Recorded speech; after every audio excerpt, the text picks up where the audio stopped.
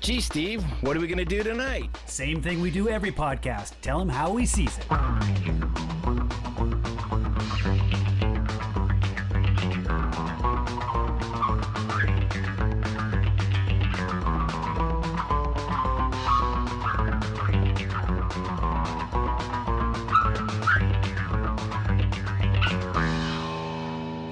right, here we go. It's How We Sees It, episode 52. We're going to cover Ready Player One, both book and movie.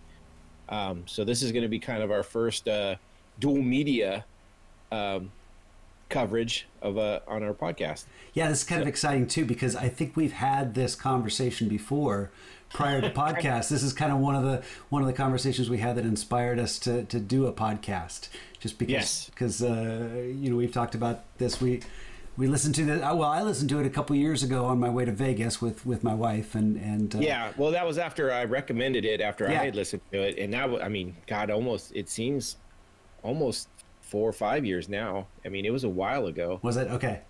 Yeah, it was a while ago. Well, I had seen the movie first, and I believe the movie came out in 2018. So for me, really?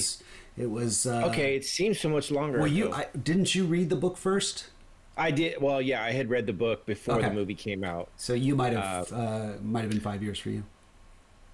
Yeah, maybe. I thought I'd been poking at you. Well, it was at least a year. I might have not have been that deep into it, but I know as soon as I read it, I was like, oh my God, this is so good. And I love the book so much. And I know we had our discussions afterwards. Right. And so we'll get into that a little bit later. But how you been this week? What's going on with you? Finished my patio. That's kind of exciting. You laid all your brick, or you were doing stones, right? I did stone, flagstone. I got the grout. I used some gator fill, to fill the cracks in between. I got it in about 2 days before the rain hit, so had a chance. Perfect. It's supposed to be 24 hours before rain, and I was a little nervous, but I went ahead and did it, and then the rain came down pretty hard yesterday. So you could have just covered it with like a tarp or something, though, right? I could have, but so it didn't get soaked. Okay. Yeah. I didn't. It's good. Throw caution to the wind. Whatever. It's good. But that's exciting because that's been something that's been weighing on me for a while now. Just that big hole in our backyard. Right. Yeah. No. I know that feeling. We had that for a little bit too. Yeah. No, that's awesome. So now we just need to have COVID go away so we could plan the big party so we don't get arrested by having more than four people there. That's right. What about you? What have you been up to? Not a whole lot, working, not doing too much else than that. I mean, just kind of getting back into the things. I had my, not this last weekend, but the weekend before that, I had that trip with some buddies of mine from high school where we went up to, a friend had a vacation home up on the lake, and we just had a fabulous time. I brought up 2 kegs of beer that I had brewed. That's great, yeah. And one of them was an 8.5%, and we finished it. So I was definitely drunk the first night for sure. I pulled back a little bit after that, but we finished that keg and a little bit of the other one, but we just had a blast. I mean, we hadn't seen each other all together probably in 10 years, probably all of us together at least, and so it was really good. And these are guys that I've known since junior high and hung out with, or even lived with at different times throughout high school and just after high school. So we had a blast, talked about a ton of stuff. The one thing I wish we would have had, and it came up after, was like, I wish we would have brought like a yearbook with us, just so we, our memories are not what they, it's like someone says a name and I'm like, fuck, I remember that. I can kind of picture, but to have that little reminder would have been really cool. I remember going to my 20th high school reunion, and there was a bunch of friends I remembered, but then there was one girl that was like staring at me like, don't you remember me? And I felt so lame. And part of me was like, I want to, I wish. And then like an hour later it hit me and I remembered exactly who she was. It all came back and she didn't buy it. She's like, nope, No, you had your chance. It's like, God damn it. Well, I'd be the same way, I'm sure. And that's, well, that was funny is like, so after I got back, I went and looked at all my yearbooks. I sat down and I went all the way back to my 8th grade yearbook. So I had 5 of them. And I just started flipping through, and man, I was like, oh damn, I forgot about that person. And I was like, damn, but as soon as I saw him and the name, everything comes flooding back. But yeah, it's one of those, it's like you need something to crack the door open to let that memory out. Not because you hide them for any reason. It's just there's so much other crap piled in front of it, Yeah. So Sure. So yeah, I had a ton of fun. It was good. So definitely want to do that more often. Just visit with some people that I need to visit and call people more. So that was my, wasn't this last week, but I was still kind of recovering a little bit, I guess, from that. So cool.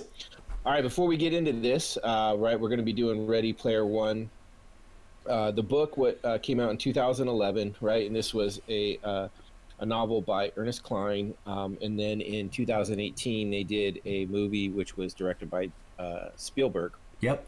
And so definitely different takes on both of these. But before we get to our different takes on this, what are you drinking for this one?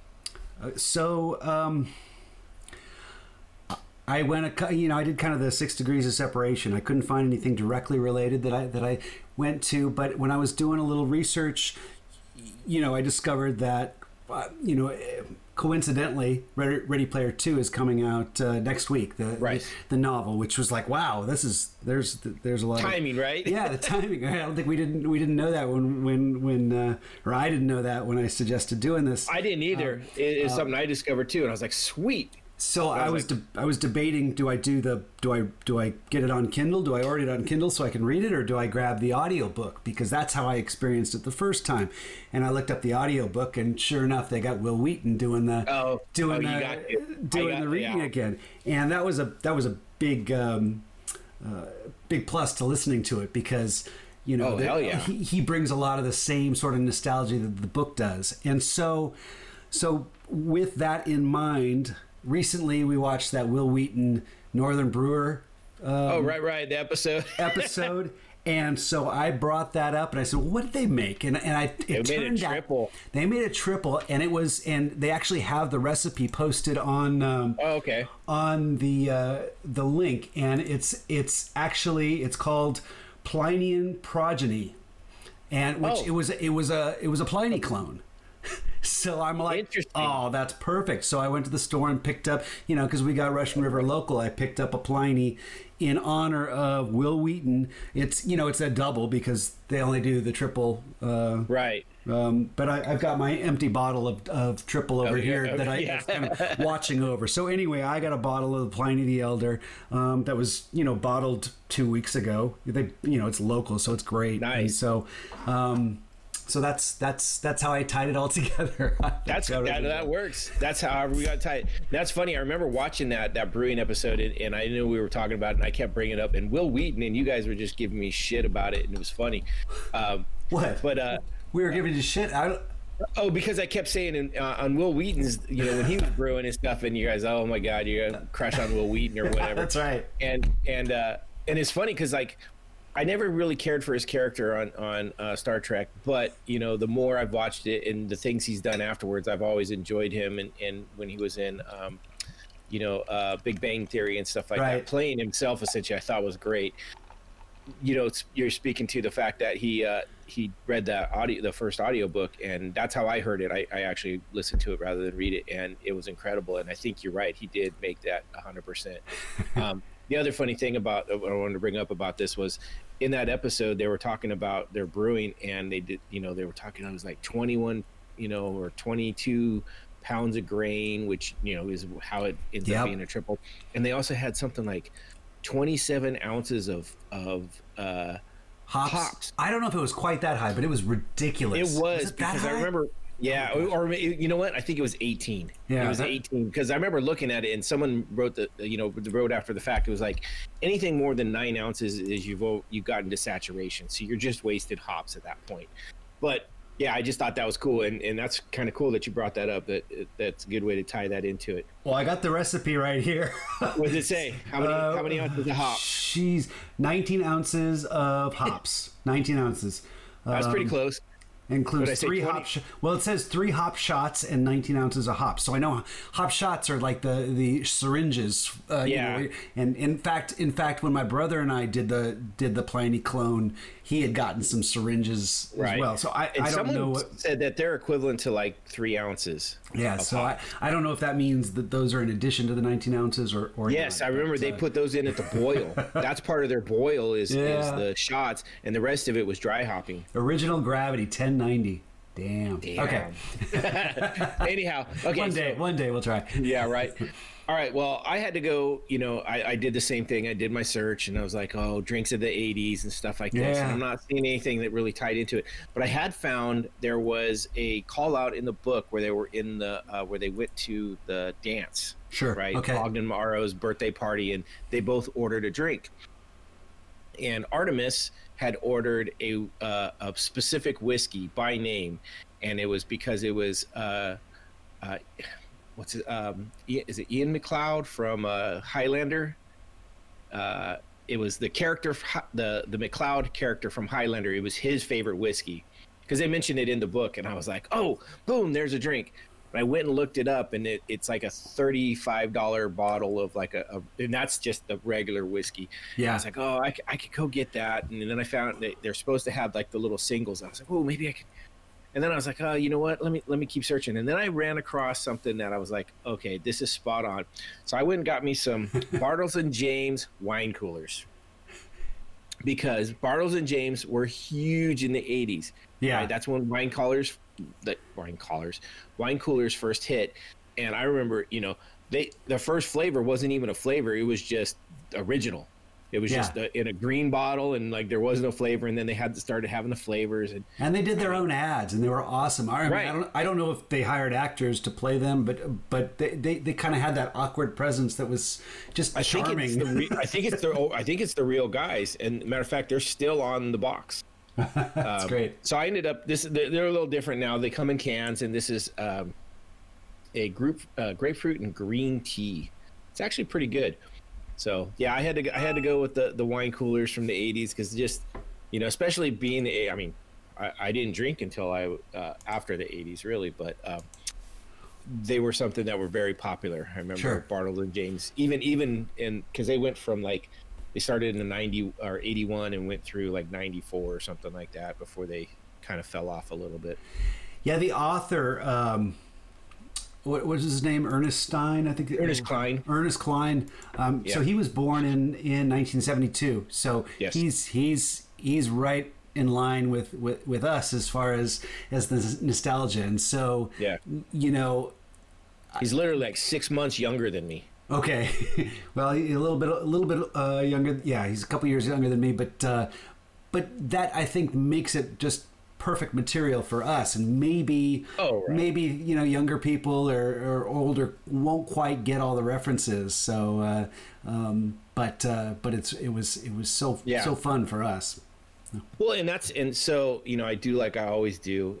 I got into listening to podcasts of, you know, people's reviews of it, and mostly were movies. There was a few people doing the books. There was one that was doing them chapter by chapter. I couldn't even get deep into that one, but there was a lot of people, and they seemed to be the younger, that they didn't care for it as much because I don't think they got the references as well. And then you even run into another set of people that not only are younger, but then they're the female, and then even some like there was one that had a gay black guy, and they even went further than like, I don't get it, I don't like it because we're not representative, and just really hammer on this whole, you know, like, oh, it's just from the, you know, perspective of a straight white guy, and it's like, well, yeah, that's who wrote it. What do you think it's going to be for? I mean, not everything has to be, you know, this, you know, change the world epic book, you know. It's and it doesn't have to be targeted to everybody. He wrote a book that he wanted to read, essentially. Yeah. Like he geeked out over his own Absolutely. stuff. And there's nothing wrong with that. And it just, how many people gave him shit about that and gave it bad reviews just because of that? I was like, what? Like, everything you read has to be some fucking masterpiece that has no flaws. I was like, come on, you know, if that's the case, you're going to be unhappy with everything you ever read or see. And so I was frustrated through a lot of the podcasts I listened to when they were talking about stuff like that. Mostly because, you know, not because I wanted to defend it just because I liked it, but because of the reasons they didn't like it. I'm like, we're very superficial in a way to me, you know, that like, I want to know what they considered a great book then or movie kind of thing. So yeah. Anyway, it's yeah. You know. Well, you know, when critics come around, that sometimes it's almost like they need a resume before you listen to them to find out who they are, what kind of person they are, what they like, so that you can find out, well, if this fits into my taste, then maybe I can get behind what, you know, I can trust their point of view. But otherwise, sometimes they come across sound pretty. I found a lot of them were just negative. Like it was funny. One of them I listened to, which was three, probably, I'm going to say late 20s, early 30s at the most, women, and another guy who was probably in that same age, just super sour on the whole thing, and everything was bad. And it was like, you know, and then I read their reviews, and apparently like everything, like they had about a 50-50 split between a 5 review and a 1 review, and a lot of written ones were like, you know, just negative on everything, and just, you know, can't be happy with nothing, and everything's got, you know, and it's like, oh, okay, so their whole thing is to be negative. I remember, you know, I went to college in San Diego, and there was a publication there, the San Diego Reader, and they had a film critic that would review movies every week, and almost always out of five stars, he would get everything would get a black dot, which was basically a 0. But jeez. I loved reading his reviews. They were you know, there was some bitterness, but he was really sharp and pulled things out, and just, he did a lot of trash. And every once in a while, he'd take a movie and just, like, you know, put it, you know, talk about how brilliant it was.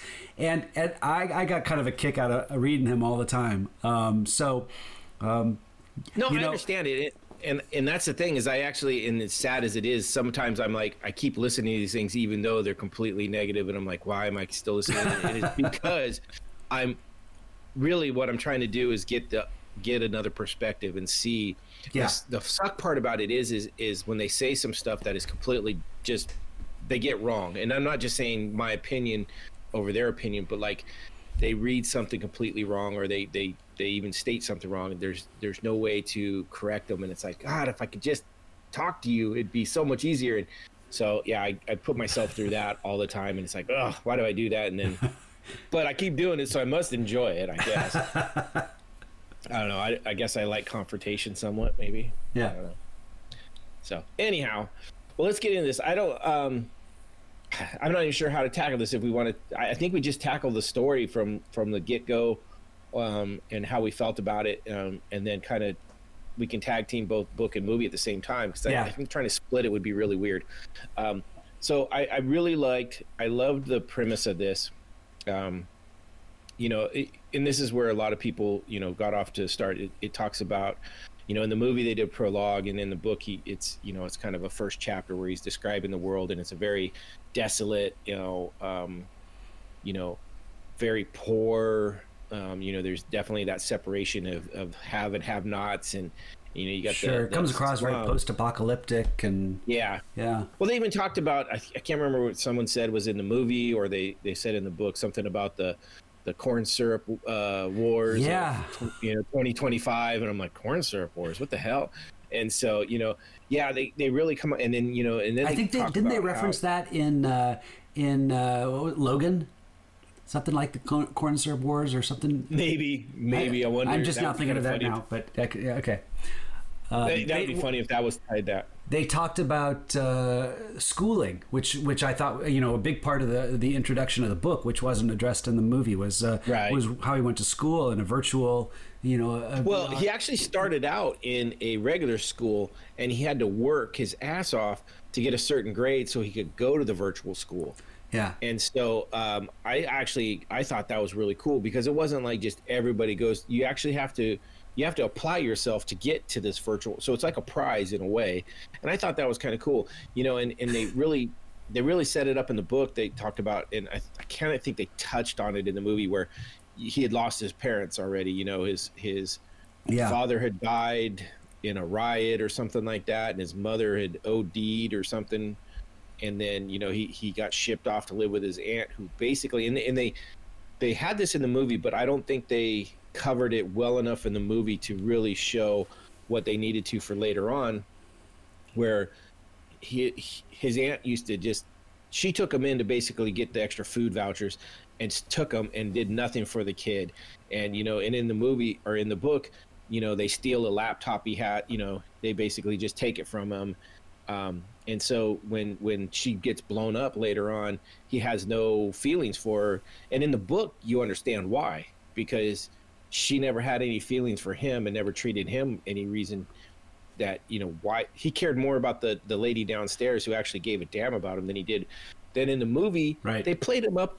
They played her up a little bit nicer, and, you know, like gave him less reason to. And then but when they had the blow up and she dies, they didn't have him react, and people were like, "Oh, how could you be so crass?" I'm like, okay, so you're going off of just the movie. You don't know the story, and so that's where some of the movie story misses really hurt the movie, I think, for people that didn't see or read both or get both kind of thing. Yeah, they took a lot of different.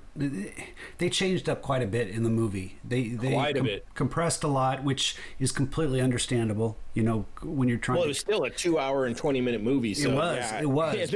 And they got rid of a ton of stuff. Yeah, but I think they can be forgiven for choosing to omit certain things and try to highlight other things. I don't agree with some of the choices they made in the movie. I think in some cases I was really thrilled with the movie, but I think that's always a challenge when you're adapting a book to a movie. Is you have to pick what you want to put in there. You have to compress it. You have to do things to it to make it palatable to a visual audience. And right. Well, that's what I think. This is where it suffers, and this may be where a book, the movie should have never been made. Essentially, is or they could. I don't even know if.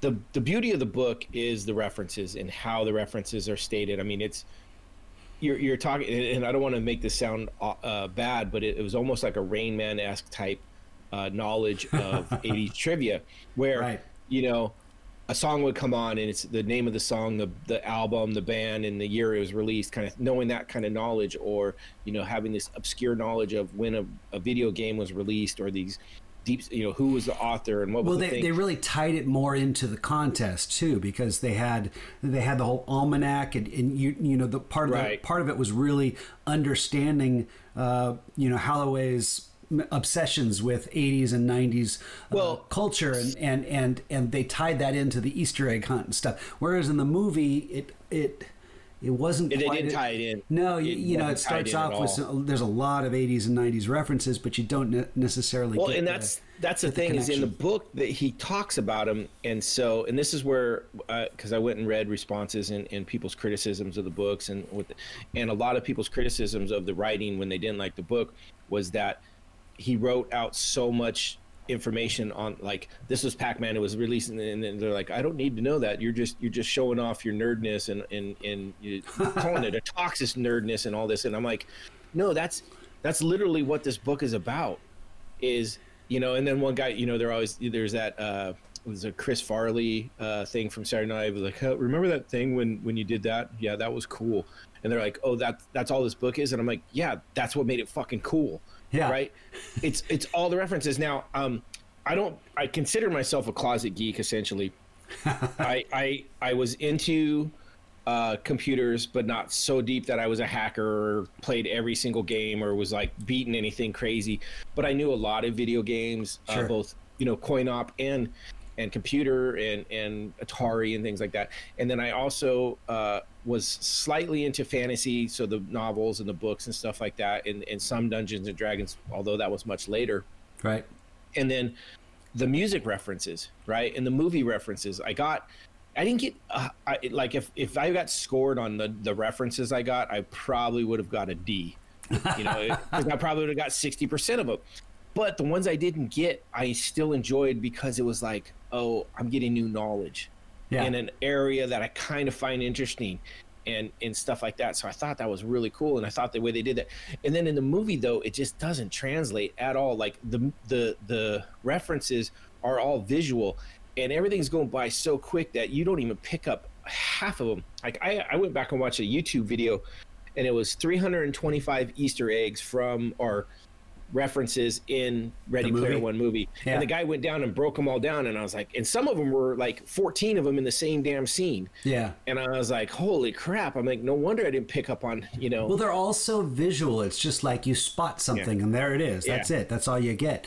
Right. And they were fun and a nod to Spielberg, who certainly represents the 80s and 90s nostalgia with his filmmaking, because of his ties to the film industry. In the book there was no rights. You didn't have to get rights to write about that sort of stuff.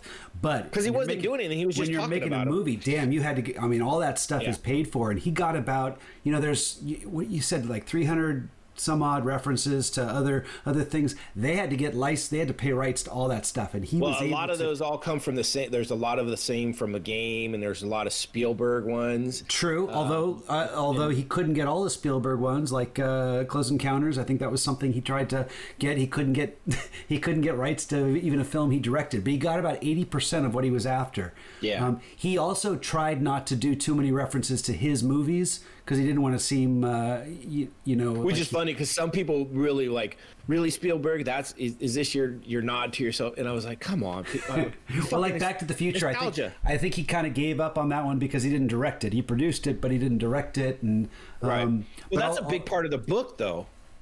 Right. And also they tried to get rights to Blade Runner, which was a big part of the second gate. The whole second gate, I think, is tied to a Blade Runner reference, and so they tried to create. He does the challenge where he has to do they do the questionnaires from the to see if you're a robot or not. Right, or the lie detector test, or whatever. That's something. Well, and that's okay. They couldn't get the rights because they were making a sequel. So that's where they ended up having. They went down the Shining adaptation. Well, so I did not like the challenges in the movie at all. I don't think they really translated what it took. Especially, you start off, it's a race. Well, they weren't as complex because in the book there was a lot more complexity. You had the key, right, and then you had you had to unlock the gate, and it was continuous. But it was you had to figure out what the key to get to the key. You had to figure that out. And this one, it was just the race, whoever wins. You had to go backwards, but it was just kind of he stumbled on it, and it was like there was no really thought process put into it. Where the other ones really had some thought process put into them, I thought, and I really liked that. Then the first gate in the book was tied to a Dungeons and Dragons module, right? And then that led to playing Joust, right? And then that led to reenacting the whole movie from War Games, which gets into our flashback addition to this podcast, which I think we both watched War Games just as I just finished it before this too, like about an hour before I watched the last 20 minutes. If we're not going to, this is the only reference to it's a big part of the book, and they don't bring it up at all in the movie, which I thought was a little bit of a letdown. They could have at least given it a nod, but maybe they didn't get the rights. They didn't really bring up the music or the movies or the books. In the book, they talked about the 80s music. He's dropping lyrics and lines, and I mean Rush was a big part. Yeah. 2112. the 2112. Yeah, and he had to play guitar licks and all this. But there was also all these other songs, like when they went to the dance, a song comes on, and he's like, oh, such and such, released on this, and then they had the movie references where they did, there was in-game or War Games. There was also Monty Python. Right. There were several, and then there was a lot of movie references in just what they passed and show things, and you didn't get a lot of that in the movie at all. And then you had role playing, which really was kind of left out, other than some, like, the one visual thing I saw was the thing that created the shield at the end was in a 20-sided sided dice inside the cube. Other than that, there was very, very little reference to these music and role playing and stuff. It was almost all video games, which I think really let the movie down, because it took a targeted group and then targeted inside that group. So you took, if you had 100% of the people and then you target it, you're getting down to 20%. Okay. And then you target again, you lose it, you're down to another 20%. So then you're down to like 4% of the population. This movie is really for it, and it just, I think that hurt the movie, in my mind. Since you're talking about kind of your general impression, it sounds like you had a negative general impression. I had a lot of negative criticisms of the movie, but overall I thought it was at least entertaining. Not that I in fact I wrote down 3 criticisms. To me, I didn't mind how they had. I thought the race at the beginning was a lot of fun. I thought it was clever, the how he solved it, and it totally took away a lot of the references and the complexity of the quest. But I thought it worked for the movie, and packed a lot in there. I did not like the second Shining reference. To me, I mean, I really liked that movie, and I thought they visually captured it, but man, it just seemed so out of place, and it reminded me more of the haunted house at Disneyland than it did of The Shining. It's just like, well, it had 2 parts. Yeah. And so, okay, I agree with you. I hated the Shining part for what it was. Uh-huh. But it had one of the better parts of the movie for me. Like, there's 2 parts that I enjoyed mostly, and it was the Shining references, and it was the way they did that, because they had the one character, H, had never seen the movie, which right. really seems awkward when how much they watched all these movies hundreds of times and knew all the lines, and that he had never watched one Shining movie. That he sees the twins and he's like, oh, hey, horror movie, yeah. Hey, little girls, how do you get out of here? And they had all the references. They had the little girls. They had the tricycle and the tennis ball. They had Room 237. Sure. They had the lady in the, I know. I was a little the lady that turns into a zombie. Yeah, kind of. Right. Those parts were great, and they even got into the maze. Right. The which that is when it went south for me, when they started having the lady with the big axe cutting whole hedges down. That's when I went, oh, okay, you went a little too far on that one. Yeah. I love the simple references, and I was like, that's fucking badass. And then they go to the next part where it's the dance, and that's where it went, the haunted house kind of, and that to me was like, this is lame. Yeah, it's it's not by that point it's no longer homage to Stanley Kubrick. Instead, it's kind of just this corny cartoon perversion of what he created. So I don't know if I'm quite on board with what you liked about it at the beginning too. To me, it still seemed out of place. But I just thought those were good references. Those were the only direct references that I got out of the movie. I wish that they would have played the reality in the movie more darker and more raw. I liked how they I liked how they did the VR world. I thought that was really that was fun. But to me, the real world was also very cartoony, and I liked the art direction. The whole stacks with the the stacks were good. Yeah, but it looked cool. But the way they played it off, it was more like here's your neighborhood. Like apartments. Yeah, and the characters are all doing kind of cartoony things, and it really came across really. I wish they would have done it more like Children of Men, or that more of a raw, darker style. The dialogue a little bit more real. You get a sense of who these people are, not saccharine dialogue that comes out. And then you draw more of a contrast between these worlds, and it makes it a heavier movie. And I think that would have. I think they tried to, and they just failed with it. Like, I mean, they show the mom in the VR world on the couch doing her thing, and the kids trying to get her attention because the kitchen's on fire. So they tried to show that people are getting sucked into it. It was still it was like a sitcom. It was campy, yeah. Yeah, and you're right. Now also, like, you get to the big end battle, and they show them when they're driving, and you see all these people out on the streets with their VR stuff, and they're fighting in the streets. No, there should have been no one on the fucking streets, because that's how you get robbed and killed in this world from the book, right? There's nobody out there, and not only that, but you didn't walk around outside jacked in. Mm-hmm. You sat down in your wherever you were, and sometimes you might have been moving depending on what your kind of setup is. But he was originally in a van with just gloves and glasses on, like, so he's not doing all this running around, jumping and fighting like they showed the people in the streets when the big battle was going on, which I thought was totally stupid. It just irritated me when they showed that. I mean, the one cool thing is they had the Ninja Turtles, and they show the 4 kids that were supposedly the Ninja Turtles, and I was like, whatever. That was kind of dumb. But I mean, they Ninja Turtles, so I was like, okay. But I hated that because there was no premise of the world is really shitty that it should have been. Yeah, more in just the art direction, and that was about it. Yeah. And I think that's where the movie failed for people that didn't read the books, is they didn't understand the premise with everything. And then you get into the personal relationships.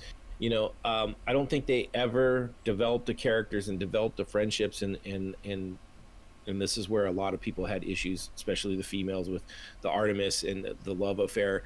In the movies, they play her off more as just a sidekick and a prize for Wade, where I thought in the book it was a lot different, where she actually was kind of better than him, and he knew it, and it wasn't he didn't win her in as a prize essentially. He had a fascination with her and followed that, and they're like, oh, that's creepy, he stalked her and all. I was like, no. I mean, let's look at this. Let's look at how we are now. Why is there fucking YouTube channels with people making millions of dollars because they fucking put videos out and people follow them? Millions of people follow them. Well, that was totally, they had that in the book probably before it happened in reality, where they were doing a lot of and he got a lot of royalties. That's how he made money. It wasn't. I don't think in the movie it was. Well, he actually had a day job too. He ended up working as a like a help desk, IT guy. Okay. And I forgot about that. Yeah, so because I was like, oh, I forgot about that part. And then he does that, and then he also ends up having to do that in the book, where he goes into so in the movie they have her get captured, right? Right. Artemis gets captured. He gets into and he has to go save her. Where the other way, no, he fucking gives himself up essentially to get in, and so it's like he's not trying to save her. They're not playing her as a victim. They're not playing her as a prize. She is actually, if you follow it, and this is, Wade is our viewpoint, so we really get his viewpoint more than anything. She wasn't a prize for him. Essentially, it was more like she's someone he respected it and really admired, and looked up to. Not like, oh, I'm gonna do this and she's gonna love me for it. And I really, and this is where hearing these podcast people, or these women mostly, that were saying that, oh, I didn't like the way they did that, and it was like, you're seeing it from your viewpoint. I understand that, but you've never been a 17-year-old boy or an 18-year-old boy, so you can't say that exactly what he was thinking, and so that it's one of those things, is like everybody has their viewpoint, and he didn't. Looking at it from my viewpoint as have been in an 18-year-old boy once, I didn't see her. I never saw her as like, oh, it's a prize. No, it's more like, damn, she is equal to me and enjoys the same shit I do, right? Sure. So which I think they never got in the movie. They played her more as a prize in the movie, which I thought was really bad. They also, the fact that they met earlier and things like that, I didn't care for. Those are the things that I think screwed up a lot of it. I think it's interesting that when you're reading a book and a character's presented, to me the writing in this was it was okay. It wasn't great. Yeah, the characters are still kind of underdeveloped. The dialogue is kind of the same sort of campy dialogue in the book as in the movie. But when you're reading it and you read a campy dialogue, we have our own imagination that can kind of paint that picture. But when you see it in a movie and it's portrayed with a certain style and stuff, you can't paint over what you see. It's like we become more prejudiced and judgmental of those people. It's a whole different way of looking at things. It's almost like the director steals that that portion of your imagination. Yeah, you can't. You're forced into the imagination of whatever is decided by the director. And that's what's different for me in the movie and in the book is I read the book first and then saw the movie. So I had what my head canon was and my ideas, and I'm looking at them going, that's not them. There's nothing like that. What the fuck? You're completely wrong. Right. Where the opposite happened is I saw the Harry Potter movie first, and then I read the books. Okay. So as I was reading them, I saw the characters I saw in the first movie through the rest of it. And so, it happens that way. Luckily, that one really translated very well, first book to first movie. This one did not do so well. Like, I hated the character design of H. I just thought it was really... Most of the people and the way they portrayed the characters, I was really upset with. Even like what's his name, Sorrento, Ben Mendelsohn, who's I think a really strong actor. He's been in some good stuff, Rogue One and so Captain Marvel. Are you talking about his Oasis? His president? avatar, his Oasis avatar, I thought was kind of typical. I didn't find it interesting, and the way he portrayed the character I thought was really underrealized. It was like it was as they made it more of a kind of a wimpy jerk kind of thing in the movie, where in the book he was actually pretty hardcore. He had his own stuff, and in the Oasis in the book, he looked exactly like every other IOI person. The only reason you knew who it was is by the number. So to have him have his own persona and stuff was kind of like that's not really what it was. And I agree, I didn't care for that. Although I actually thought in the movie I would have seen him kind of doing stuff because he seemed cocky enough that he kind of would have been like that guy. I mean, they also changed that character IROC. Yeah. Right. And in the movie, he actually had a really great role, and I think it worked. And I actually liked his comedy, essentially. I did too, but I still thought that it was the wrong tone for the movie. It was. He sells them out in the book. What's that? But he sells them out in the book. He's the reason that they find out who Wade is in the book. Okay. Right. Because he's that first guy that's in the basement with them, and then he's kind of the douche guy, and he thinks he's badass, but he's not, and so he is a character from the book, but he's nowhere what he is in the movie. I liked what they did with him in the movie because they kind of gave him a bigger role that made sense for the movie. It wouldn't have made sense in the book, but I liked what they did with him in the movie because he had some comedy to him. Like, and he had some of the gamer humor, and like, oh man, I'm losing. He lost his arm and all this stuff's like pouring out, and he's trying to grab it. And that stuff made me laugh because that was a visual that paid off, where you didn't have that in the book essentially, but it paid off in the movie. I liked the way they that he got the extra life in the movie more than in the book. In the book, he wins a perfect game of Pac-Man, which was kind of a side story, whereas in the movie, it's part of his research, and they tie in the character. He makes a bet. And it brought that a little bit more symmetry to that part of the story, so that when he gets it at the end, it really is it shines as a really good plot point. You know, I thought they did a good job in the book with it, because they play it off like he's still trying to find the key, right? He just picked the wrong place, and he ends up coming across this other thing. Yeah. Right. He thought he was still going after the key.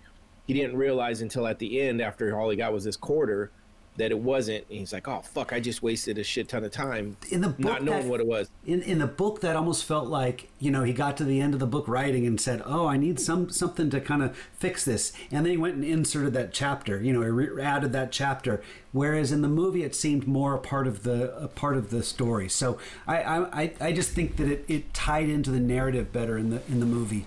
I didn't think it was bad in the movie. Just trying to give the movie some props as well. Yeah, no, it was okay, but it's not going to save the movie. I liked what they did with Og in the movie, but I don't think it did justice to what he did in the game. Yeah, he was underdeveloped, and boy, and Simon Pegg was the actor, and I thought he did an incredible job. I didn't like the actor they had for Holloway. Holloway, yeah. I agree. I didn't like the way he played him. It was like, you know, he reminded me of Rick Moranis in Ghostbusters. You know, kind of when he's sad, you know, because the woman's not paying attention to him. He's just like, oh, okay, you know, kind of. Well, they were also saying Garth from Wayne's World. Oh, so yeah, it's Rick Moranis from Ghostbusters and Wayne from Wayne's World kind of merge and have Garth from Wayne's World. Yeah, Garth. I didn't. I mean, he did a great job with what he was acting. I just didn't care for the choice. It could have been different. It could have been better. I didn't like it. Truthfully, I didn't care for any of the actors, how they looked, how they just didn't do anything for me. I didn't care for the main Ty Sheridan. I don't think I liked Artemis. I thought she was cast well, but I agree. Mostly, it was kind of disappointing that they didn't bring much. They didn't bring much interesting to the roles, except what was kind of that 2-dimensional projection of from the book, you know, and that was about it. The problem with it is the characters in the books were not. I mean, they were more your typical nerd statue, right? A little bit overweight, you know, a little more geeky. Like, they prettied them up a little too much. You know what I mean? Yeah. Like, you know, she was supposed to be, you know, kind of a more shorter, overweight girl, you know, and half of her face was supposed to be covered with a birthmark, not just this little eye covering, you know. Yeah. They dumbed it down. They Hollywooded up. He was supposed to be kind of a fat, pimply nerd kid, you know, that, you know, and right off the bat, he didn't fit that picture.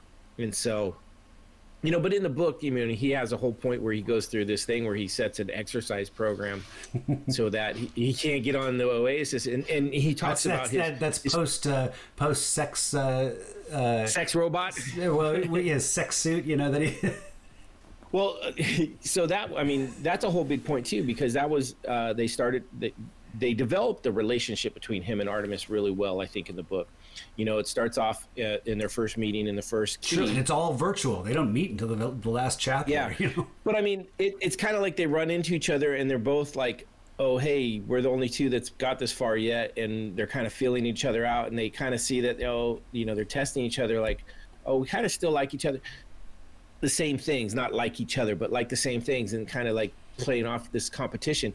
And it grows as they get further along, and to the point where they spend more and more time with each other rather than doing the hunt. And that's when she says, she cuts it off and like, look, I got to do this. And that's when he kind of goes into like the full meltdown and goes in, like, spends 3 weeks with the sex doll virtual thing. And, you know, and so, yeah, he goes into like a depression and a downward spiral, but he comes out of it. And I liked how they played that, because that seems legit, you know? And I loved how the book ended. I loved how it all came out. I really, you know, and then that's another one where, you know, a lot of people, especially people that hadn't read the book, were like, oh yeah, he saves the world and gets the girl. It's just like, he didn't save the world to get the girl. He did what he was doing, not to get the girl, but because that's what he was doing. The relationship between the girl was just a whole separate thing that kind of came along with it. She was trying to save the world and win the prize too, you know, the it wasn't like it was a prize to get the other person, and I don't think in the book I don't think she ever felt like, to me, like she was less of a person or a prize for him at any point. Especially when they go to the birthday party, and this is one of the things they did kind of put this in the movie, where they go to the dance. That's in the book, but it's a little bit different. It's Aug's 73rd birthday. And, first they start off with R2-D2 up there DJ, and I was like, oh, that's cool. And, they're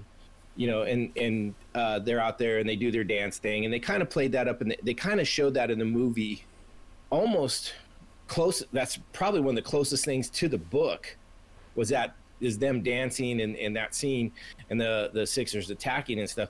The difference was Og was there, and he showed how powerful he was because he just went God mode and killed like a ton of Sixers. He was actually the reason they got out, not the Zemexis cube, which I thought was a good throw out to him. I liked some of those. Later on he had the holy hand grenade. Right. Yeah. And I thought, those were some good throw outs, but I think overall they just missed so much with the movie compared to the book, that if you enjoyed. Actually, you don't even have to enjoy the movie. If you like any of the 80s, 90s reference stuff and enjoy that kind of geek culture, or just, it's not even a geek culture, it's just nostalgia.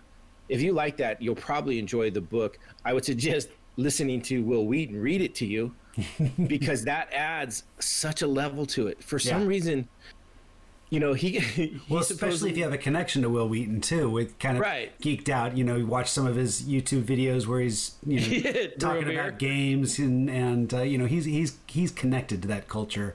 So it works. And he was a part of that culture with Star Trek too. So and they mentioned several different times. He gets mentioned. That's right. He mentions himself in the book. Well, because when he's reading it, they talk about the elections. Yeah. They have the elections, and they the real world elections. He's like, I don't care about those. He goes, but the Oasis elections. He goes, we're going to vote for. I believe it was President Wil Wheaton and Vice President so and so. And when he read his own name, I was like, holy shit. I'm like, that's fucking. How cool is that? Reading a book that mentions you, and then they talked about Star Trek, and I believe they even said Ensign Crusher in there at one point. In one of the things, and I was like, God damn, that's goosebumps cool. Listening to it. It's like, there's so much. He did such a good job. Yeah. I mean, he's not the best narrator. Like his voice changes aren't as good as some of the others, but he really carried. The only irritating part, and it's not even Wil Wheaton. It was because it was unabridged. In the book, they read out they show out the top 10 or whatever, and when it's Parsifal and then Artemis, and then he gets down to like 6 through 10, and he reads out the IOI numbers. You're like, oh my God, really? Can't you just say, and the next 3 spots are IOI? It's like IOI 643-234. Position 7, IOI. I'm like, oh God. This is when he does it, like just automatically crank up the speed, so it's like it doesn't matter. Yeah, but it's one of those things. Is in the books, it's just a visual of it. It's probably just a little picture of it, and I was like, nobody's reading after the first 5 spots, anyways.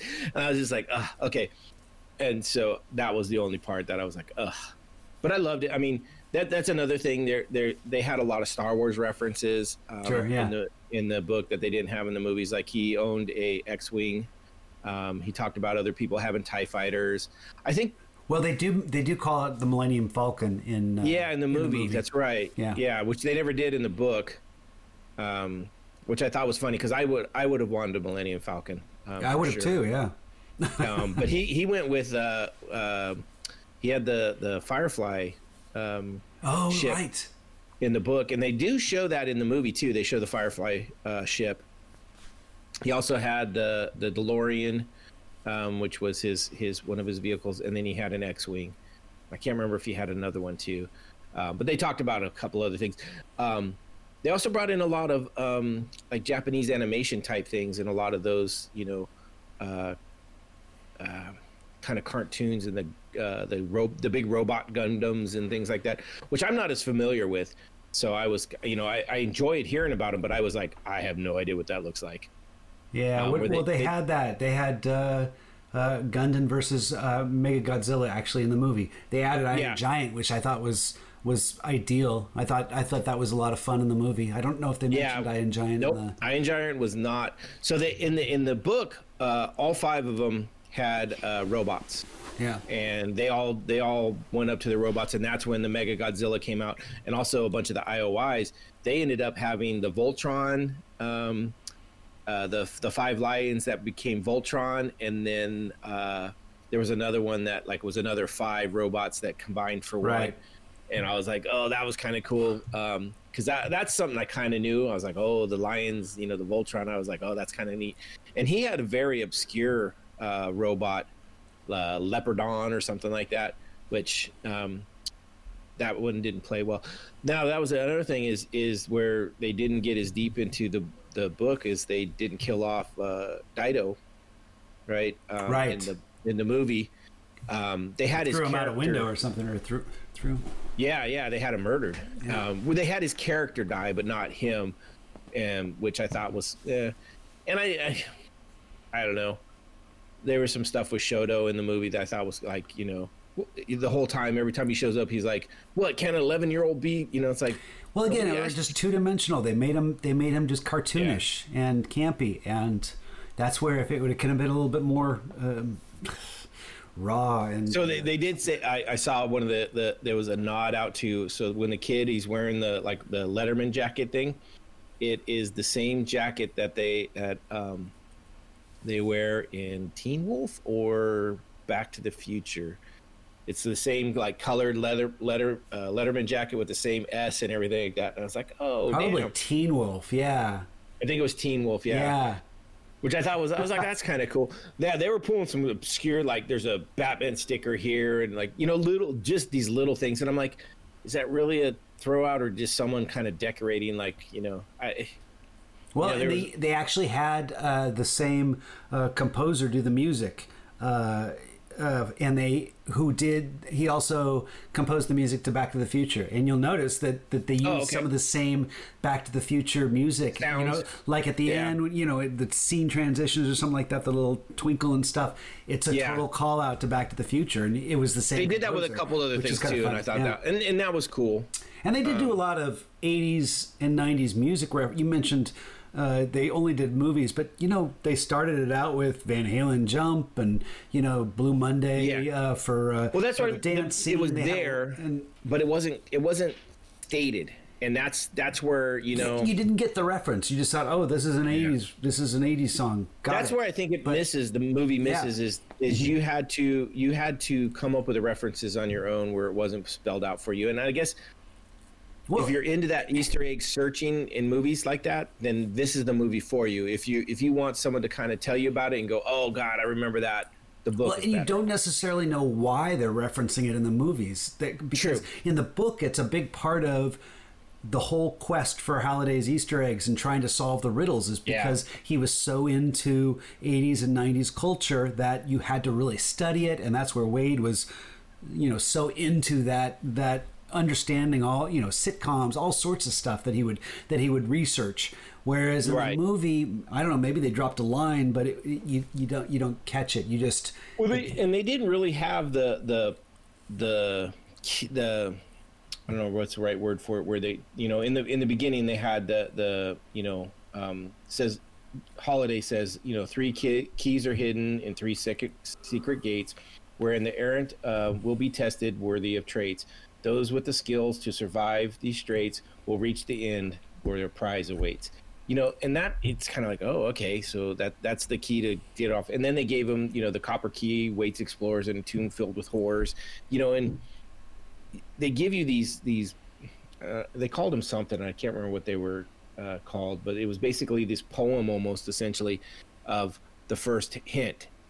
And then they really had to dive into it, and this really delves deep into gaming culture with especially the old text-based games. Like there was another point where they had to play one of the text-based games. I can't remember which one it was. Oh man, Zork? Yeah. This last week I went online and found it because you can just bring up Zork. I played it for about a half an hour, just remembering that it's the you have to type a direction, go west, go and get. Is that the game that they played where you had to find all the trophies and put them in the trophy case? Is that the one it was? Was it? I didn't get that far. I played it when I was young. You know what I played when I was younger was it was another text-based game on my Commodore VIC-20, and it was called Pirates Cove.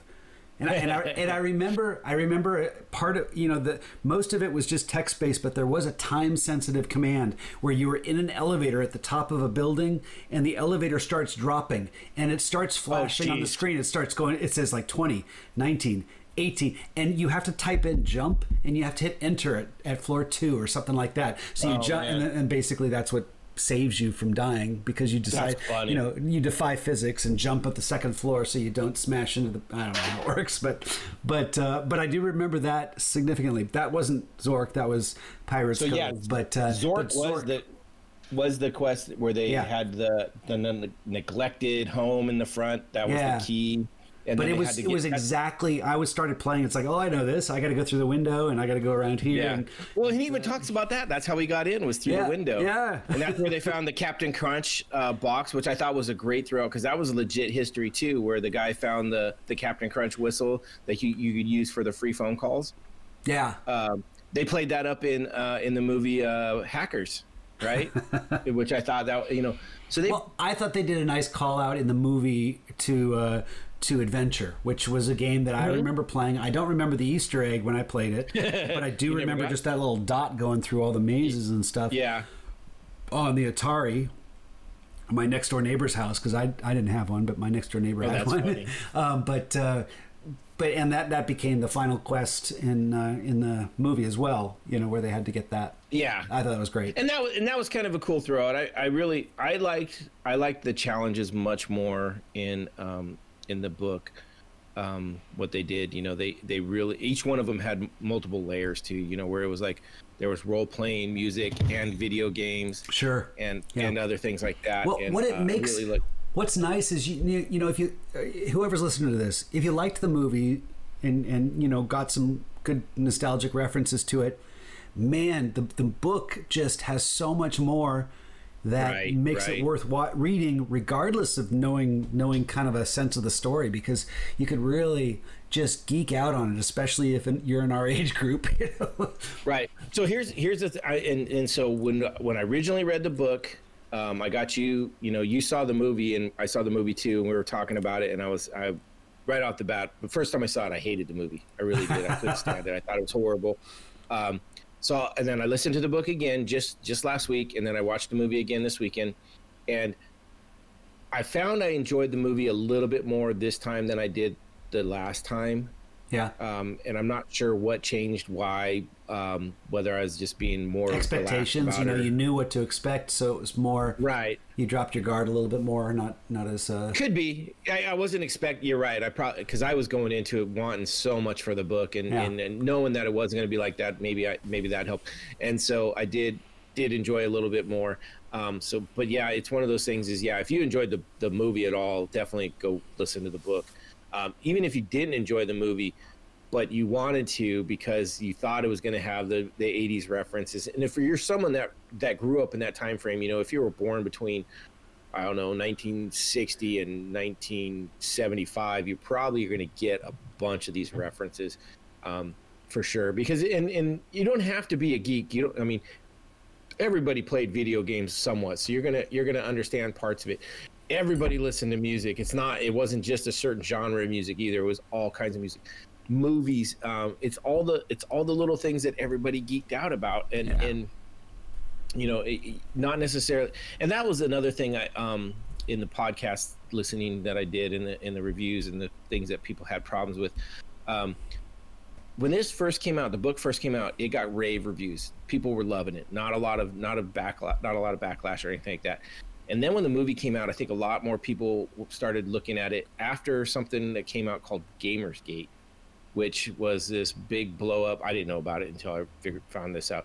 A big blow up in the gaming community where apparently there's some female game developers and writers and stuff like that were being threatened, and just a bunch of toxic people being rude and shit. And I didn't go deep into it, so I'm not trying to say like I know a ton of it, but just all this stuff where it really, like, diversity was being, challenged and stuff like that, where that you had their two sides. And so a lot of people were then coming after this book and movie, saying that this is bad on this culture, and you're feeding into this that there's no diversity and all this, and they're just really tearing it apart and all. And I'm like, this had nothing to do with that. This was out before that ever happened. The two are not tied together at all.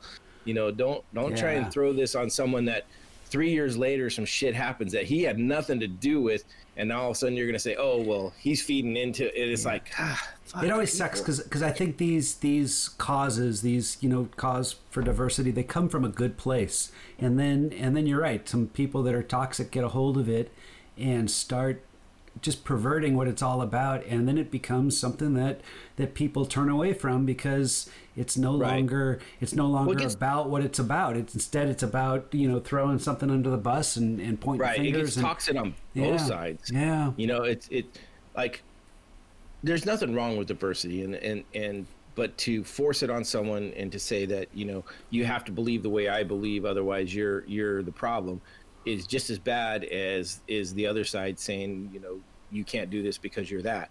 You can't throw stones at anybody for any reason and expect them not to get defensive and throw back. So, you there's no winners when people are acting like that in any way. And that's what I when I see some of these, and I read some of those and listened to some, I was like, God, separate the two, because they're not the same, And they were saying that it was really bad for the geek culture, which I didn't even think this was a geek culture, really. I thought it was, this is a lot of people. You don't have to be a geek to like video games. You don't have to be a geek to like music and movies. And they threw a lot of book authors' names in there too. A lot of, like, I've got this, it's 6 pages of printed of all the references, right? Wow. So, this is pop culture references in the novels. It just starts off with game references. There is, 43 different game references. Games played in the simulation, there's 9. Computer and video game consoles references, there's like 14. Reference book covers, there's 2. Movie references, they didn't number them all, so it's not a quick easy. There's like 30 or so. I mean, it just goes, maybe more than that. There's like 50 or 60 music references. There's got to be 40 or so. It just keeps going on and on. And this is just the book, right? You mentioned movie references, and I know part of this podcast was trying to do a little flashback on war games, but we haven't really talked about that. but I gotta throw out how good that movie held up. Watching it again this last week, and how authentic it felt, and how how real it felt, and what a joy it was to watch that movie. And how much I realized how much I had an attraction to Ali Sheedy, and especially her character and how she portrays that. She's kind of got that flirty style at the beginning, which she's very different in this one than she gets later on. I mean, she's not Breakfast Club, if that's what you mean. Yeah, but that's what I mean. I mean, if you like the two characters side by side, like you almost don't even realize. I'm like, because when I was like Ali Sheedy, I'm like, oh, that sounds familiar. I'm like, oh, what else was she? And I was like, oh, that's not who I thought she was at all. Looking at her on the screen, I was that was great. Although watching this, having watched Ferris Bueller so many times, I could not stop seeing Matthew Broderick as Ferris Bueller in this. Yeah, this was before Ferris Bueller, so yeah. Yeah, he was a little bit younger. Yeah. But he had that same kind of smile occasionally, and I was like, oh, he's a deviant little fuck. Well, I see Dabney Coleman, and I think of 9 to 5 too. So it's like I'm waiting for Dolly Parton to pop out behind one of the computer consoles, and it was funny watching that too. Like all these actors, I'm like, oh my god, I've seen him in other stuff. So the main general, right? He's the dark-haired general. You know, kind of the guy. He's like a 4-star Air Force general. Yeah. He was in The Ranch. Okay. As the grumpy old neighbor, and he looks similar, but he's so different. And I was looking, I'm like, God damn, what do I know him from?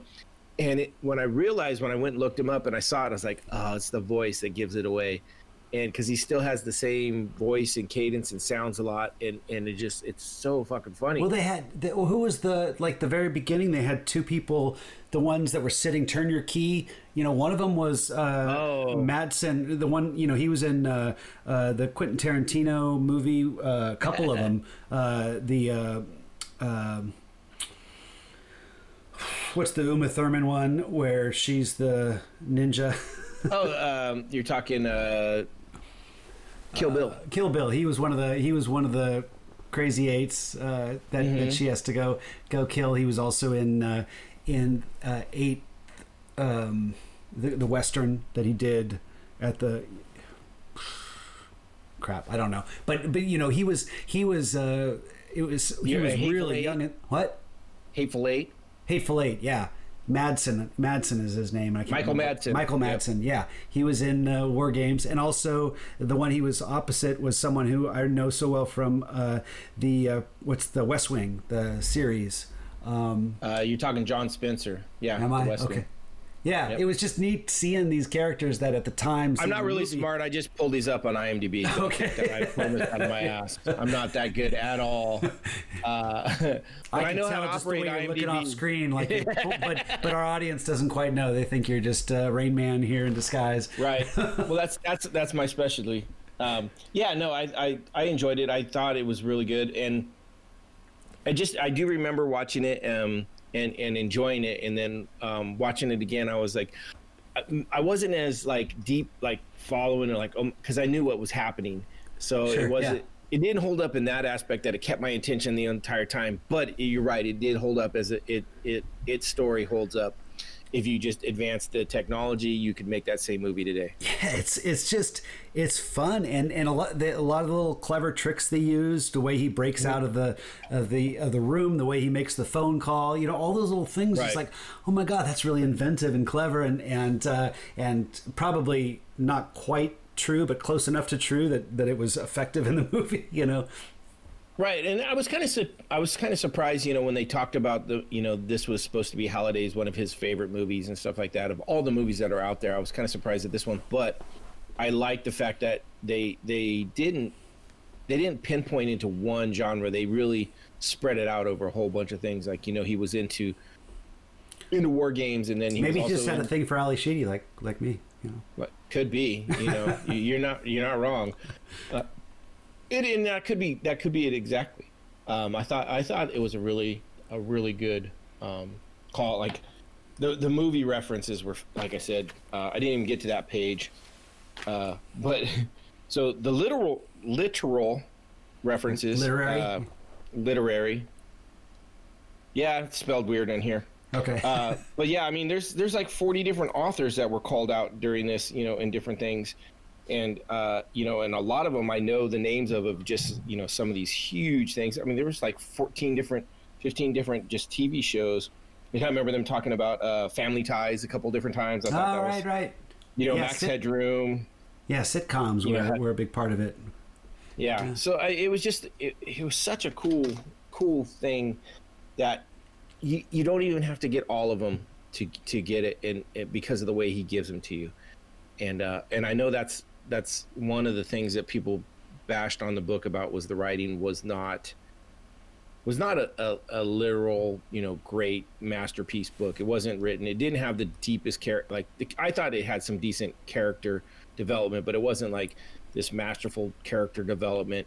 But I don't think he was going for that. I think what he was trying to do is he wrote a story around all the stuff he wanted to talk about that said, hey, remember this stuff? That was pretty cool. Well, it's a great premise too. I mean, this idea of Easter eggs and quest and you know, this virtual reality. So it's a someone who's part of that culture that you know, that's our fantasy. That's our, you know, growing up, you wanted to have the secret world in your backyard that you could tap into. Right. And now, you know, and a sex ball. After, you know, this last week, I was going through and putting together a Christmas list of things I wanted. I was debating one of the Oculus VR headsets because of this, watching this movie. And I finally turned away going, no, my God, I'll get a little too caught up in that, because my brother-in-law has some VR stuff.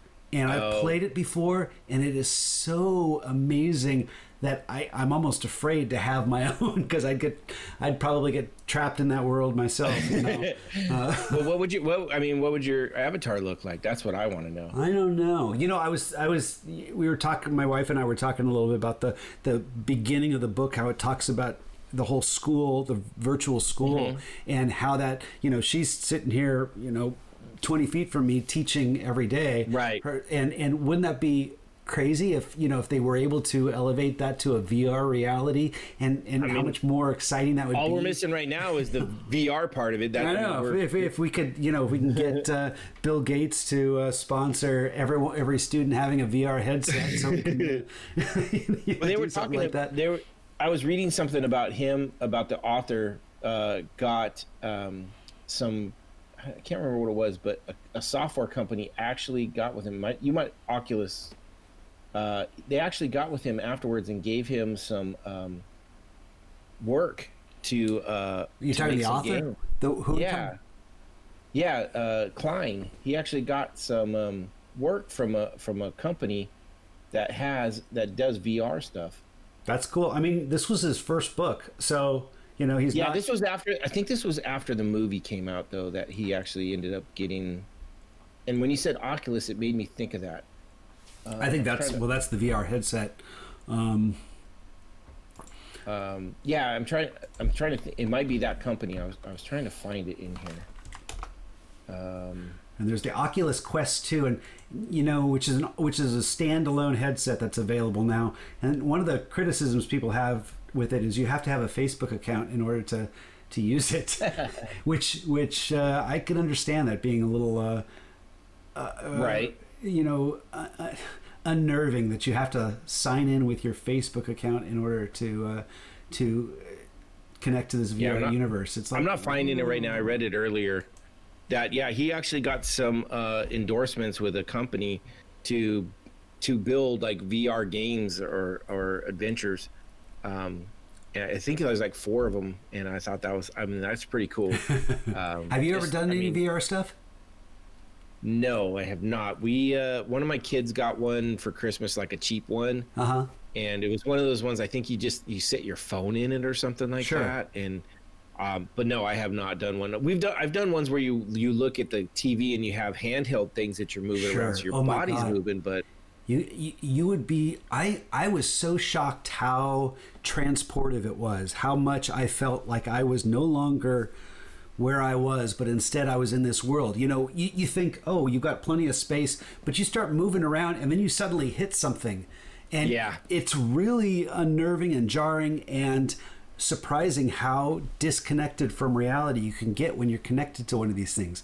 But it can be, oh man, I'm just terrified how addictive it can be if I had one. So well, I saw a game that I know I could never play in the VR, and it's one of those zombie like first shooter attack games, and it's a VR thing, and I was like, no, I would end up ripping that fucking thing off my head and hurting myself. I don't care for the battle ones. I like the ones where it's more you're having to solve a puzzle around you, you're having to disarm something, or there's a lot of height, you know, where you're like up high and you're looking out over this world. See, that wouldn't bother me. You're standing. Oh, but you'd be surprised if you have any sort of issue with heights. I don't. Okay, then you would well. So I mean, in the Coast Guard, I climbed a 160 or 650 foot tower, it's literally about 3 feet across. And did you get a rush of excitement? Yeah, adrenaline? I loved it. Then you'll still get that, even if it's in a VR world. You won't get the wind or anything like that. But it's surprising how the perspective and just the point of view, the immersive point of view can just overtake, and the way you look around and everything just adapts. It's unbelievable. Yeah, I could see myself doing some of the combat ones. Like, I would love to see like a first person shooter that's more like war based. Yeah. But you throw zombies and shit in there? No, I ain't for the zombies. That's not me. We got the lightsaber ones where you battle. Those. Like, I could do that. That would probably be a good weight loss program for me, because I would get into that and I'd move around. I know when we had it was one of those dance games and we were doing those. Boy, I would sweat up a storm and like be sore the next day. Nice. So yeah, I could see that being cool, but yeah, there's some ones I would want to mess with. What are your hopes for the new book coming out next week? Any? So, I read a quick little like 2-sentence kind of blurb on it, and it's supposed to be right after they won, like soon after, like something new is uncovered or something. Yeah, where he uncovers another secret challenge thing from inside Halliday's something that will change the Oasis forever. So I'm kind of hoping that it's another. I like the idea that it's a race against time, and it's a race against other people trying to figure these out. So there's that tension. I'd like to see some more development of the characters, and one of the things that I know, and this is I would like to see some of the viewpoints change, like like a multiple viewpoint change. Like, so say we have the same 4 characters left, right? You have Artemis, H, and Shoto going with them. I'd like to see like maybe them all going after a challenge, and how they like each chapter, like one chapter, switching perspectives. Oh yeah. I would love to see that, so that you see a kind of a different idea, and like they did in that one episode of Agents of S.H.I.E.L.D. on the train. Yeah, so you kind of get a different mindset and a different vision in going in. I think that would be really cool. That's something one of the some of the people talked about. The downside of the book is that they they're more into they wanted Artemis to win or H to win for whatever reason. They were more into them, and then it's like, yeah, I could see this as and maybe there's some fan fiction out there, or like rewrite the book. Don't change anything, but write the book from Artemis's perspective. What was she doing the 6 months where Wade was doing his doll and getting locked up and all his other things? What was she doing to figure out? Didn't they do that for Twilight? Didn't they after the 4 books came out? Didn't the author go back and rewrite the original from Edward's point of view? Oh, wasn't that just released or something? Well, I don't know. A couple of years ago. I've never read. You're tapping into the Twilight culture there. Good job. I never did. Although I was very adamant. I was Team Jacob. Just because werewolves are better than vampires. Gotcha. So that's about as far as I got into it. Yeah, no, I watched the first movie and never read any of them, and didn't even watch the rest of the movies. I was like, this is horrible. It wasn't for me. I won't say it was horrible, because I know there's tons of people, even my daughters, that enjoyed it. And really, there's nothing terrible out there as long as you enjoy it, unless you're really talking about some horrible shit that people enjoy. Then we have a problem. Yeah, no, what I mean, not by horrible by the process of it, but what they're doing is horrible. That's the problem. Like, but if you enjoy whatever it is you're reading, no one can tell you it's bad, because it's your perspective. So if you enjoy Twilight, that's on you, and more power to you. But I never read any of those. I read the first book. And I enjoyed the build up, and once they kind of got past their, where they became an item, then to me it got boring. And same with 50 Shades of Grey. I liked the build up there, which was, I think, 50 Shades of Grey was fan fiction of Twilight that they just adapted. Into a whole new series. I did find that out just recently in my reading of stuff, because there was a lot of. Oh God, I can't think of the word. Where the authors of Twilight and 50 Shades of Grey went through a lot of the same things where people were criticizing it for a lot of things like that, where they were just fucking bashing on them, much like what came out later against Klein and stuff like that. And so they were tying, kind of saying how they went through the same stuff. And Klein didn't nearly go through as bad as some of the stuff that apparently happened to the other two authors, as far as, the fan bashing and things like that, which, like I said, if you read something and you don't like it, that's fine, but you don't have to go shitting on someone else's, don't yuck someone else's yum. There's no reason for it.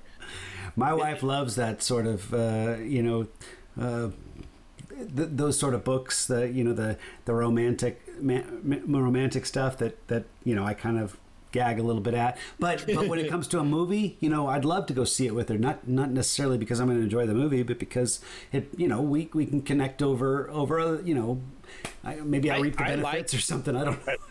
I like a lot of the books. I'm not into the, I don't need a romantic relationship in any of the books. I like the fantasy, I could read stuff about werewolves and vampires. I just don't need the romance in it. It's like, that's just not for me. I like the battling stuff. One of my favorite books is in series is one called Monster Hunter International.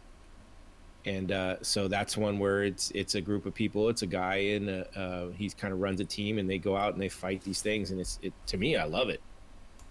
So, all right. Well, I think we kind of beat this one up a lot. I think this was fun. We had a lot of different perspectives in this podcast where we talked about a movie, a book, a new book coming out, and a flashback movie too, all kind of tied into one, which is just a cool perspective, I think. That Pat, all right, real quick, nod to both of us for bringing that to our audience. Yeah, no, I was just gonna say, if you had to pick, I know you didn't listen to the book again, but out of your memory, what was, if you can just pick one part of it, what was the favorite? And it doesn't have to be like this is my, I love the Pac-Man game, or just what out of it what resonates the most with you, I think. Okay. What you talk, because I don't want to jump. You got it. Yeah, I got to think about it because I know there was probably a reference that really got me excited. Go ahead. Yeah, so I think probably to me, and it's funny because I'm really not I'm not this great big Star Wars guy, but something about the fact that he had an X-Wing brought me back to when I was a kid.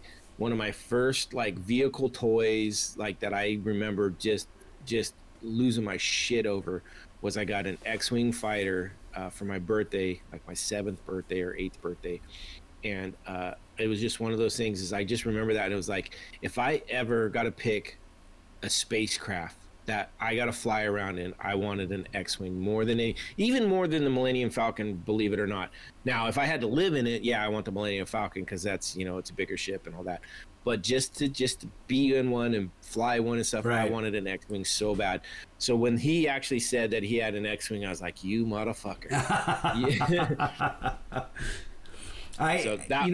Thinking back, I'm looking back on my notes here, and what really stands out, and we talked about it a little bit already, which is why I actually went back to play it this last week, was Zork. Oh, Zork. To me, that was just so exciting to see that reference and to see how he wrote about it and kind of immersed himself in this text-based world in a virtual reality, the way that all worked. It just and to catch all the references to how it was laid out, this adaptation of when I was in high school, I wrote a program. I had a Pascal class, which is a programming language that I studied in high school. So that was back in 1986. And I got over the summer after I finished the class, I had the course, and I had the Pascal programming language. I wrote my own game where I used. I remember you telling me about that before. And I had thousands of lines of code. And I remember it was on a 5 1/4 inch floppy. And it would I actually got it to run, which I don't know. That's where it would execute and it wouldn't have any errors. And it was a walkthrough text based game like this, like Zork. but I tried to put some graphics in there too, which were all like ASCII graphics. Every once in a while, a picture would come up, and I tried to develop a fighting, where it was like a dungeon you were going into, and you can go into a bunch of rooms, and it was a maze, and you could get the sword, and you could battle the dragon, and do these things, and it was really tough to try to cross-reference everything, because if you went in this room and you got the sword, and then you went in this room and you fought the dragon, you had the sword, but if you didn't get the sword earlier, you have to make sure all this stuff lines up. And then how to battle. I created this random generation that for battling, but it was based on what skills you had adapted, but it was still tied to also a certain, it was so to me, seeing that in the book kind of brought back those memories, as well as just my own memories of playing Zork and Pirates Cove. Well, I mean, you mentioned it, like you even said, like, oh, I remember having to crawl through the window, and I remember distinctly he talks about that, like, it says you're on the west side of the building. It's like, oh, I remember you got to go around to the other side and crawl through the window. Yeah, that's part of the book, and I was like, when you said it, I was like, oh shit, that's actually the play. I was like, damn. I remember having Zork vaguely, but I don't remember deeply playing. You try to drink the water, and it says, well, you don't have any water in your hand. Okay, get water. That right. It's frustrating sometimes, but that's sometimes the way it was written. Well, I remember having the Commodore 64. I remember, like, when my big step up is I got the cassette player. Yeah. Instead of just a floppy disk. I was like, oh yeah, I'm that guy. I got that. And then my buddy he actually had the phone dial-in, which we saw in War Games. In War Games, right? Oh gosh, I know. Where you put the phone's headset on the thing, and I was like, I remember doing that, and I was like, God damn, man, we at one point upgraded in the late '80s to a compact computer, which had dual floppy disks. This was like an IBM style. Oh, look at you, pinky out. No, and I remember my dad dialing into our bank, to his bank of America. This was late '80s doing this sort of stuff, or maybe mid '80s. Couldn't have been mid '80s. Well, I don't know, but it was like, what are you doing? I'm dialing into the bank. Late '90s is when. Or late '80s, I remember when my buddy was dialing with. Yeah, with his, this wasn't, and this was just where you plug in the RJ11 phone cord into the back of the computer. You're not actually putting the phone like they do in War Games. But but that's actually what my buddy had, because I was like, oh damn. And in War Games, where he's just like dialing all the numbers with the same prefix, and right. and that's how he stumbles across. It's great. It's great. Yeah. All right. So from the movie, though, okay, so we covered the book a little bit. Zork was from the movie. What do you think? If you had to pick one spot in the movie, what do you think the spot was? It, or what was it in the movie that really made you enjoy it? I loved, and this is something that we disagree on, but I loved when he solved the riddle of the car sequence. Car chase. The big race and then he goes backwards, and you see the whole thing from underground. I thought that was brilliant, and it was completely invented for the movie. But to me, it was so cinematic, especially after they went through the whole race, and you see it from above, and then now he's underneath. I thought it was so effective, and that was my highlight. Yeah, I actually enjoyed the dance at the dance club. Yeah, okay. And I think it was because it was one of the closest things to the movies that really hit, and it was a scene I enjoyed in the book too, where they were floating in the middle, and in the book they really get close to describe how everybody's walking around and everything on the outside is gravity, but when you go into the middle, it's not, and the DJ can start spinning everybody in different ways and stuff like that. And so I just thought that was kind of cool. And then he whips out his Bee Gees, Staying Alive, and starts. Well, yeah. He brings up the program. Well, in the book, it was something Travolta, and then in the movie he does the Bee Gees, and he does they do the Dance Revolution. In the movie he follows her. In the book he follows her. In the movie she follows him, which it was a little reminiscent to The Matrix too, where he could just kind of like tap into how to fly a helicopter. I know kung fu. That was kind of what he did. He was like he injected himself with a Travolta dance moves injection. I I did like they had a Ferris Bueller's Day Off quote in the movie where he says the meek get pinched and the bold survive, and only the bold survive. And I was like, as soon as he said it, I was like, Ferris. Which is, they mentioned some of those movies, Ferris Bueller's Day Off, and Pretty in Pink, and then Breakfast Club and things like that. Fast Times at Ridgemont High. Ferris Bueller's Day Off is one of those ones that I watched so many times as a kid. Yeah. Like, I literally wanted to be Ferris. Essentially, I wanted the keyboard so I could do the throw up song and the fart and all that. It's like I wanted all that. I wanted shirts that said "Save Noah." So, all right, cool. Well, I think we've covered a lot of this. Unless there's anything else you got left to say. No, I'm good. Yeah, I recommend this. I recommend this to anybody. I personally would say read or listen to the book, and this is one that I would almost recommend listening to over reading, even if you are someone that's an avid reader, just because of how well Wil Wheaton does this book and adds to the flavor of it. It seems so much better with him reading it to as an audiobook. For some reason, I agree. It's coming out on Tuesday, and I'm doing a long drive on Thanksgiving, where I'm driving down to Southern California. So I'm debating whether or not I should pick up this book and listen to it on the way. I'm going to. I've got credits on my Audible, so I'm gonna cash one in, and I'll be listening to it as soon as it comes out. Thank God we're not deep into Agents of S.H.I.E.L.D. anymore, and I'm listening to more a podcast on that one. So. Well, at some point soon we should do a review of Ready Player 2. Yeah, definitely, that would be good. Okay, well, I think we've exhausted this one. Good movie, or good book, okay movie. In my mind, I'm gonna actually say I think it was a great book, but I could see it has a target audience. Like, I don't think my kids would enjoy it because they won't get the references. Sure, I think that's fair. Yeah. My dad would enjoy it because he'll get the references. He may not enjoy it as much because he wasn't as deep into the video game aspect of it.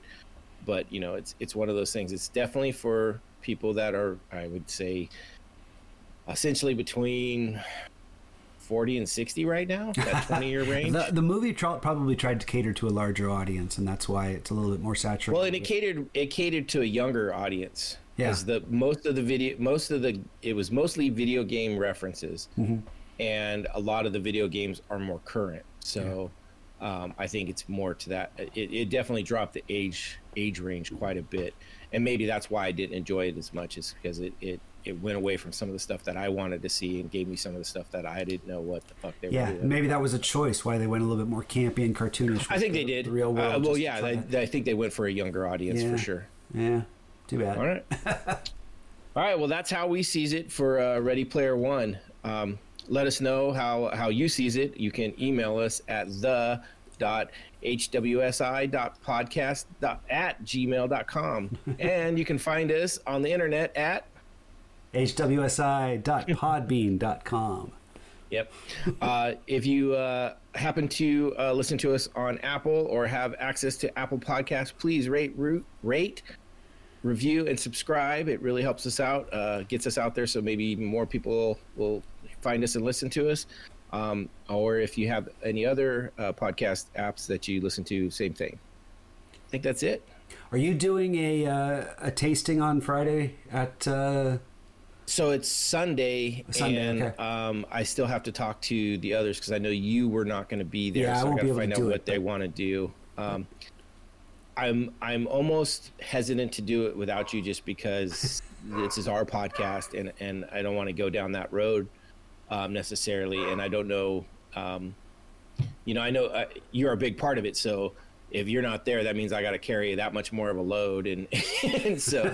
Well, it's okay. You're not going to offend me if you do it, but we might still go. But okay. I don't know if we'll do a pod on it. Okay. So okay. We might wait until you're. We probably won't do one next week because of Thanksgiving. So our next Correct. one likely, you guys might do that one on Sunday, and then we'll return the following week with our Marvel.